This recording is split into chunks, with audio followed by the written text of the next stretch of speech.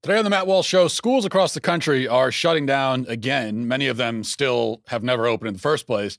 It's clear that the people running the education system, to include the teachers' unions, especially, in fact, don't really care that much about education. So where does that leave us? Also, 5 headlines, including a bombshell study, which seems to vindicate the anti-maskers. We were told they're anti-science, maybe not so much. Plus, Japan starts using robots to enforce social distancing and our daily cancellation and much more, all on the way. But first, a word from one of our very good sponsors, MyPillow. You know, there's nothing more important than getting a good night's sleep. It doesn't just help your sanity, but it also for your health. You need to, in order to be a healthy person, you need to be able to sleep at night. I know for me, I always felt like I was sort of an insomniac because I had a lot of trouble sleeping.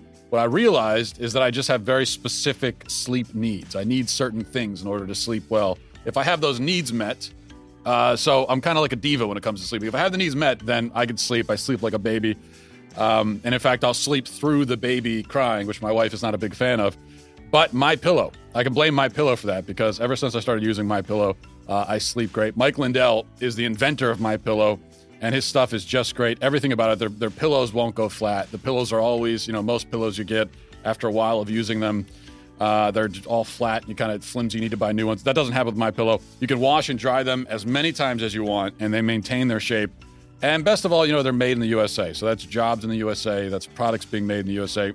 If you don't have a MyPillow or know someone who doesn't, now's the time, because for a limited time, Mike is offering his premium MyPillows. Yes, the ones that started it all, for his lowest price ever. You can get a queen size premium MyPillow regularly $69.98 for only $29.98.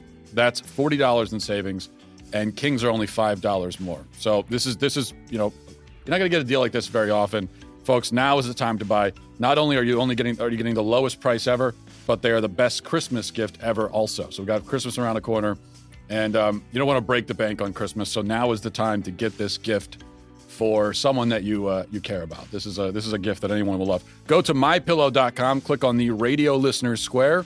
There you'll find not only this amazing offer, but also deep discounts on all MyPillow products, including the Giza Dream bed sheets, the MyPillow mattress topper, and MyPillow towel sets. Or you could call 800-651-1148 and use promo code DailyWire. Well, a parent of a child in the Seattle public school system tweeted that her daughter's language arts class was canceled on Monday because the teacher was, quote, living in the forest and unable to find an adequate internet connection to conduct the lesson remotely. Now, as funny as the living in the forest excuse to get out of work may seem, and as much as I lament not using the same excuse when I was working remotely for the Daily Wire before coming to Nashville, this speaks to a reality that's actually not very funny at all. That is that the matter of educating children has become an afterthought, a sideshow, something that a teacher can do while living in the forest. Unless the internet goes out, in which case, well, I guess the kids don't need to hear about language arts that day. Schools across the country, of course, shut down en masse last year in response to the coronavirus. This in spite of the fact that we knew very early on, in fact, it was one of the first data points we all knew reliably, that children are not likely carriers, contractors, or spreaders of the disease. There was never any solid data-driven reason to shut down the schools. There especially isn't one now, as we have months of evidence showing that schools are among the least dangerous places, the least infectious places. There's also plenty of evidence that the alternative to open schools, remote learning, is a disaster. The other alternative, homeschooling, is preferable to both, but the fact is that millions upon millions of children have been stuck with remote learning for months now. And there's little reason to think that they're benefiting at all from it. And now, just as schools had started to open up again for in-person learning, many are reverting back to the charade of online learning instead. Just yesterday, New York Mayor Bill de Blasio announced that New York schools would be shutting down once again. They joined schools in Pittsburgh, Michigan, many other places in closing down again after sort of reopening. Here's de Blasio making the announcement, and pay attention to the reason that he gives. Listen to this. Unfortunately, as of today, on our 7-day rolling average for coronavirus positivity, New York City has hit exactly 3.0%. And as a result, we do need to close our schools for the coming days. No one is happy about this decision. We all, in fact, are feeling very sad about this decision because so much good work has been put into keeping the schools opened and opening them up to begin with. Let's start there. Opening the schools when almost no other major school system in America opened, making them so safe. But we set a very clear standard, and we need to stick to that standard. And I want to emphasize to parents, to educators, to staff, to kids, that we intend to come back and come back as quickly as possible. We are working right now with the state of New York, and that was a lot of what we talked about this morning. I had a number of conversations with the governor, and our teams have been talking throughout the morning on exactly what it would take to come back and bring our schools back quickly, and it will be a higher standard. I want that to be clear. We have a stringent health and safety standard right now. We're going to have to raise that up even higher. 3% positivity in the whole city. This means that the schools have to shut down? Why? Why should the schools shut down? Because the magical 3.0% threshold has been crossed. Well, because like 10 p.m. curfews and 10-person limits at Thanksgiving and 6 feet between people, the number was chosen arbitrarily. And after being chosen arbitrarily, it became gospel, as if there was ever something solid behind it. In this case specifically, behind the 3% number is a deal that was struck with the teachers union. A deal, it would seem, was chosen because New York was certain to hit it. It's like they wanted to choose a threshold that they would hit so that the schools could be shut down again. We've learned during the pandemic what we already knew, that teachers unions hate nothing so much as educating children. They are enemies of education, enemies of children, and their goal is to make things as hard as possible on children especially. This is why teachers unions should be forcibly abolished and outlawed, in my view, but that's a discussion for another time. Now, you may wonder, what's the positivity rate in New York for schools? I mean, who cares about positivity in the whole city? What about schools? Are kids getting sick left and right in school? Is that why they shut it down? Well, no, a New York Times article has the school positivity rate at, get this, 0.17%. Not 1.7, 0.17. The highest estimate I've read is 0.23%. So take whichever you like, split the difference, whatever it is. The point is, it's very, very low. And if a fraction of a percent of positivity for COVID can shut down the schools, then why is any school anywhere ever open during flu season? Flu is, we all know this now, more dangerous for children. And I'm willing to bet that plenty of schools match or exceed the 0.23% during flu season for the infection rate. So this is just nonsense. But don't expect any decision maker in charge to make any sense of the nonsense. Governor Cuomo was pressed on school closures during a press conference, and here's what he had to say about it. He didn't really want to talk about it, but this is what we got out of him. What are you talking about? What are you talking about? You're now going to override. We did it already. That's the law. An orange zone and a red zone. Follow the facts. I'm still confused. Well, then you're confused. I'm confused, and then I'll tell you what, Jimmy. Parents are still confused as well. The schools No, in New they're York not City confused. tomorrow. You're confused. No, I think Read parents the are law. very confused as well. Read the law, and you won't be confused. He's an absolute clown. Worst of all, he's an obnoxious clown, which I suppose all clowns are by definition. There is no science behind this. There's no good reason to do it. And yet it's being done. That is the theme of the last many months. No reason to do it, but we're going to do it anyway. So taking a step back and widening the lens, what we see is that American society, in effect, has given up on educating children. It got scared of a virus and gave up on education. It is one of the most shameful and cowardly things I have ever seen. Now, as I've argued before, if this pushes families towards homeschooling, that will ultimately be a net positive for the kids and for society in general. But most kids are not being homeschooled. And in fairness, not all families can homeschool. There are many families who think they can't, but actually can if they prioritize around it. But that doesn't mean that every family can. So for millions of children, they in effect have not had an education since like last April. There are millions of kids who right now are not in school and haven't been in school since the middle of the spring and sitting there looking at a computer for a few hours a day. That doesn't count as being in school. And this deprivation in the name of keeping, ourselves safe. That's the thing. This is keeping ourselves safe, not our children who aren't at much risk from coronavirus. This is about keeping us safe. We've shut down education and stopped educating kids because we're scared that we will get sick. It is, as I said, an act of collective cowardice, possibly unmatched in American history, and I don't even think that's hyperbole. Consider the psychological impact this must be having on children. I mean, not just the psychological impact of not receiving a real education, but also of seeing as a child that education is not a serious priority of those tasked with providing it to you. See, I can remember when I was in school, I always felt like it was extremely important to all the adults around me that I go to school and learn. It always seemed like that to me. No matter what, they would send us to school. And if they did shut us down for snow or for some other reason, we had to make up that time later. I always felt like the school treated school as an utterly crucial thing. I wasn't happy about this, I should add. At the time as a kid, I would have much preferred having teachers who moved to the forest and canceled class. I would have loved that. I would have loved remote learning too. This is how I know remote learning is a bad idea. It's because when I was a kid, I would have loved it. But I would have loved it for all the wrong reasons.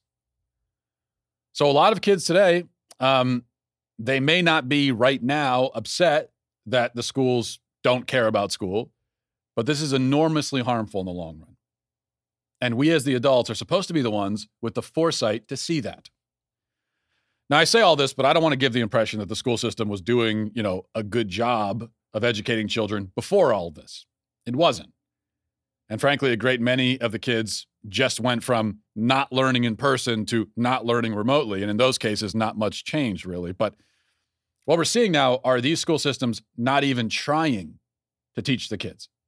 They're not even pretending that education is a priority. Education has been officially deemed across the nation non-essential. And the people who deemed it such always felt that way about it.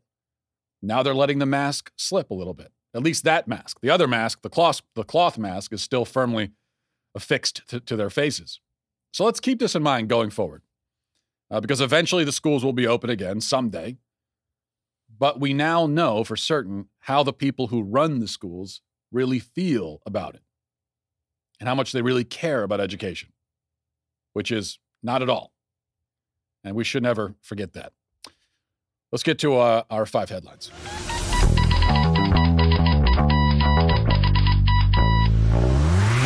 Okay, let me read this to you from the New York Times. It says, researchers in Denmark reported on Wednesday that surgical masks did not protect the wearers against infection with the coronavirus in a large randomized clinical trial. The study, published in the Annals of Internal Medicine, did not contradict growing evidence that masks can prevent transmission of the virus from wearer to others.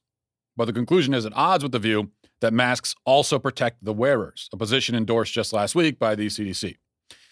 Critics were quick to note the study's limitations, among them that the findings depended heavily on participants reporting their own test results and behavior at a time when both mask wearing and infection were rare in Denmark. Then it goes on and says, here's how the study was conducted. From early April to early June, researchers at the University of Copenhagen recruited about 6,000 participants who had been tested beforehand to be sure that they were not infected with the coronavirus. Half were given surgical masks and told to wear them when leaving their homes. The others were told not to wear masks in public. At that time, 2% of the Danish population was infected, a rate lower than in many places in the U.S. and Europe today. Social distancing and frequent hand washing were common, but masks were not. About 4,860 participants completed the study. The researchers had hoped that the masks would cut the infection rate by half among wearers. Instead, 42 people in the mask group, or 1.8%, got infected, compared with 53 in the unmasked group, or 2.1%. The difference was not statistically significant. Dr. Henning Bundgaard, lead author of the study, said, "Our study gives an indication of how much you gain from wearing a mask." He concludes, not a lot. So, this is science here. This is probably, from as far as I'm aware, this is the most extensive study of its kind that's been done on mask usage as it relates specifically to the coronavirus. So this is some of the best science we're going to find. Yeah, no study is perfect, and so you could poke holes in it, so to speak. But this is evidence in the column that wearing a mask isn't going to help you that much. Now you could say, well, you should still wear it from other people. But now you have to ask the question. So let's say if masks aren't doing anything for you, and the thing is, as much as we say, oh, you're wearing the mask for others, that's not really why people are wearing it, though.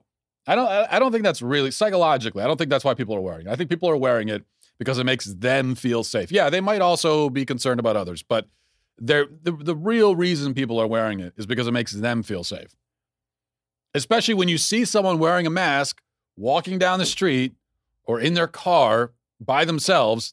Who are they trying to protect? No, they're doing it because it makes them feel safe. And there's good evidence now that is a false sense of security, which is bad because it's false, but also it's dangerous. I would think you don't want to give people a false sense of security. You want them to have a reasonable idea, an accurate idea of how much risk there really is for them. But now you have to ask, okay, so let's say the mask doesn't protect you at all, or hardly at all, not a lot, as the author of the study says. So then let's say mask's not going to protect you, and let's say you're a younger, healthy person. You're not symptomatic. You don't have the coronavirus, as far as you know. You have no symptoms at all, and you're going out in public. And okay, you're social distancing. And if you have to cough, you cough into your sleeve. I mean, why can't people do that anymore? Why isn't that enough? Why do you need the mask if you're following those protocols? Social distancing, if you have to cough, you cough into your sleeve. You're not symptomatic. What's the point of the mask then, in that case? What purpose is it really serving? That's the question. Okay, now for a little bit of sanity, here's Governor Noem of South Dakota, as so many other governors are going into lockdown, shutting down schools, mask mandates, so on and so forth. Here she is giving her philosophy of how she's handling it going forward and how she has handled it up to now. This is what she has to say. I don't want to approach a policy or a mandate just looking to make people feel good. I want to do good and actually put forward provisions that make a difference for families. And these local communities have some flexibility today that Sioux Falls can make a different decision than Rapid City. Rapid City can make a different decision than Lemon, South Dakota. Watertown can make a different decision than Pierre. And that's what some of these local leaders are doing in reacting to the people in the community based on what they want. She says, I don't want a policy just to make people feel good. Sounds good to me.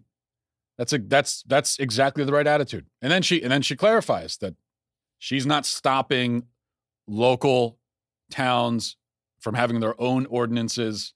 If a local town, city wants to have its own policy, they can do that. She's not going to impose something on everyone.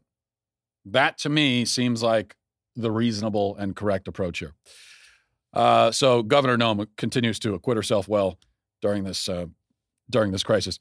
Number 3, in case you were wondering if the media would ever, be able to embarrass itself any more than it already has, can it be more embarrassing than it's already been? Well, here's your answer. This is a headline in the Daily Mail. Here's the headline. This is real. It says, Ivanka Trump blamed a fart on her classmates when she was a bratty teenager, and Creepy Donald commented on her friend's weight, according to a former best friend. So this is Lysandra Ostrom, who was friends with Ivanka Trump back in their youth. She says that Ivanka was nice and charming, a nice girl. Ivanka never did anything to her, really, except a fart, perhaps. And yet Ostrom has decided to stab her old friend in the back in broad daylight. And she wrote this expose, this blog post or whatever it is, listing all of the terrible things that Ivanka did. The only problem is they're all pretty much along the lines of farting in class. So here's more from the article. It says, goes on for a while, and then it says, Ivanka also allegedly said, since when can a teacher afford a BMW? And, quote, why is a police officer living in a house like that while the pair were watching movies, claiming they would not be able to afford them in real life? Lysandra says that Ivanka also coaxed other girls into bad behavior, including flashing their breasts at the, quote, hot dog man from the windows of their school, then talked her way out of trouble when they were caught. And then she says, one of the earliest memories I have of Ivanka from before we were friends is when she blamed a fart on a classmate. Then there's other stuff here, too, that also sounds basically just made up. Lysandra also said that Ivanka told her that she, quote, hated a necklace she wore with her name in Arabic, and once said to her, how does your Jewish boyfriend feel when you're having sex and that necklace hits him in the face? How can you wear that thing? It just screams terrorist. So that sounds made up to me. But later on in the article, she acknowledges that Ivanka has been generous to her. They've maintained a cordial relationship until now. And this is how she repays the generosity. Similar to Melania Trump's friend who was secretly recording her for months on end and then released the recordings to the media. But once again, we have this effect. So we've seen now close confidants of Melania Trump, Donald Trump, and now Ivanka Trump come forward like spilling the beans, and none of them have anything. It's actually shocking how clean the Trumps actually are, apparently. I would have assumed, just based on the fact, I would assume about pretty much any politician, that if their closest confidants and friends, old friends, come forward and tell everything they've ever known about the person, spilling all of the beans, I would assume that there would be some juicy tidbits in there about pretty much any politician or almost any person. Forget about politician. But that's not been the case with the Trumps. They've been stabbed in the back by people closest to them, including secret recordings. There isn't one here, as far as we know. Maybe eventually there will be a secret recording that comes out of the fart. Who knows? But with Melania and Donald Trump, secret recordings, nothing much on them. Pretty surprising. But listen, you might want to consider that if there's someone that you've been friends with since childhood and they've always been generous to you and they were nice and charming and you've had a cordial relationship and then you're going to the media to try to destroy them, even if all you have is a fart in fourth grade or whatever, you might want to consider that you're the bad guy. Just a thought. Number 4, BBC has a report here about how working from home can make you racist. And this really shouldn't be a revelation because everything makes you racist, of course. If there's a thing in existence that hasn't yet been accused of being racist or causing racism, it's only because they haven't gotten around to it yet. They're just sort of methodically going through and covering every single thing in existence. So it'll take them time to hit everything. So eventually we'll get reports like why Europa is the most racist moon of Jupiter. And I don't know, something like why eating omelets turns you into a white supremacist. We'll get to all of that. But for now, there's this. It says, widespread working from home could lead to an increase in racism and prejudice, a new report warns.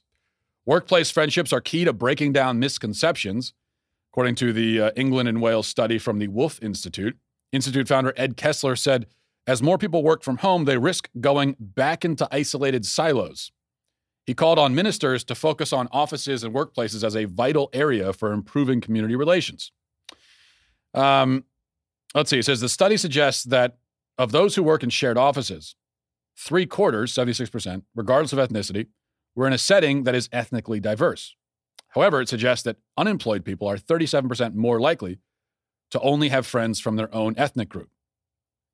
And it warns that without alternative settings to offices being set up, opportunities for social mixing between different religious and ethnic groups will be greatly reduced. Well, there's an obvious solution here. Affirmative action for the home. Every home should be required to have at least one non-white person in it.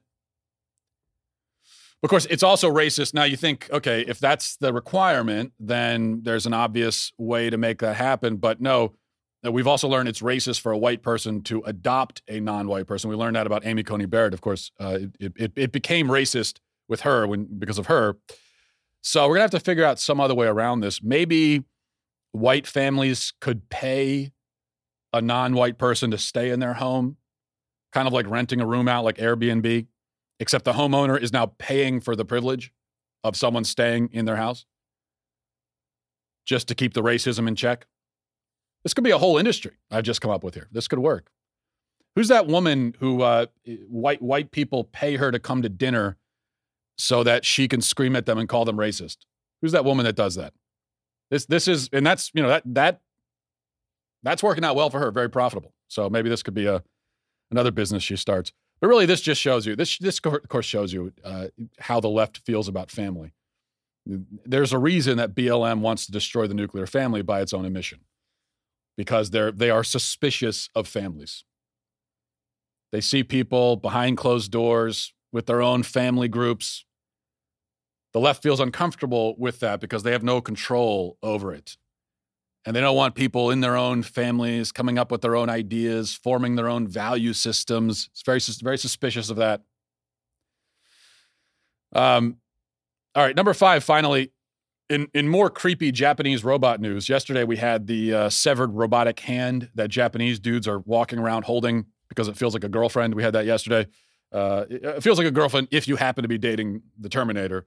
Now we have Robovi, and you can see him here. He's a robot who goes around, and I guess some stores in Japan have this robot, and he goes around telling you to socially distance and wear your masks. He's just reminding you. And if you don't comply, it will immediately incinerate you.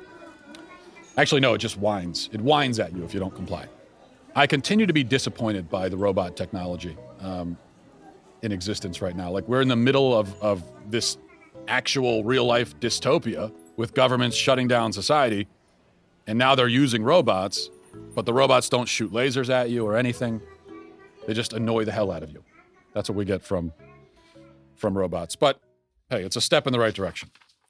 Finally, we're going to get to our daily cancellation in just a second. But before we do, as we've been talking about the legacy media, we're all sort of disgusted and sick of the legacy media, especially not just during the election, but through 4 years of Trump. We've seen what they do and how little we can trust them. And that's why you got to start looking for alternatives to the legacy media. We can complain about the mainstream media all day long, but if we keep going to them for news and information, our complaints mean nothing. So I would say consider trading in your cable and your news subscriptions with the Daily Wire. We have big plans for the next 4 years, and it starts today. Candace Owens joining the Daily Wire. We announced that recently. Very excited about that. She'll be launching a brand new show with us early next year. We're also launching a whole bunch of other stuff, entertainment channel, a new investigative journalism team, building partnerships with like-minded content creators like PragerU, whose entire show library will be available on the site by the end of the year. And we're going after the legacy media. And we're going to do it by building a huge membership base of supporters like you. But of course, we need your help for that. Right now, just to show you we're serious, we're giving 25% off all memberships with code ELECTION over at dailywire.com/subscribe. Tomorrow's the last day that you can get this deal. So you got to sign up now. Don't waste your time. Members get our articles ad-free, access to all of our live broadcasts, the full 3 hours of the Ben Shapiro Show, exclusive Readers Pass content on the website. A lot of great stuff there you'll miss out on if you're not a member. And if you're considering an all-access membership, you can also join us for All Access Live every night, live stream discussions with our hosts and our amazing online community. You also get not one, but 2 of the Leftist Tears tumblers with your membership, as well as early and sometimes exclusive access to new Daily Wire products. Bunch of stuff. So remember, that's 25% off all memberships with code ELECTION over at dailywire.com/subscribe. You only have one more day to take advantage of this. Replace the legacy media with the Daily Wire. You won't regret it. Now time for our daily cancellation. Today for our daily cancellation, we need to have a very important conversation about hallway etiquette. Now that I'm working here in the office, I expect that this is an issue that will arise frequently, as it does in any workplace. So I'm issuing a preemptive cancellation of everyone who violates the rules of hallway etiquette. Everyone here at the Daily Wire understands that if they are canceled by me or violate one of my rules, they must immediately resign. This, I'm pretty sure, is written in the employee handbook. At least it's written in mine because I added it in crayon. Now, as everyone knows, passing by another human being in a hallway is a daunting challenge. The problem is that as you both approach each other, you must time your greeting for exactly the right moment, or else immense awkwardness ensues. If you're still 20 paces apart and you say hello at that point, then you have to walk the remaining steps having already issued your greeting. You can't very well greet each other and then have 15 seconds of silence as you complete your walk past one another. It would be akin to, making brief small talk on an elevator and then saying bye to the person when you both still have 10 floors left to climb. So you say, all right, well, good talking to you. See you later. Then you're both just standing there for another 30 seconds. We're talking nuclear levels of awkwardness. What this means is that if you fire your greeting round too early in the walk past somebody in the hallway, when you're both still, say, 15 seconds apart, you must then have precisely 15 seconds of small talk to fill the gap.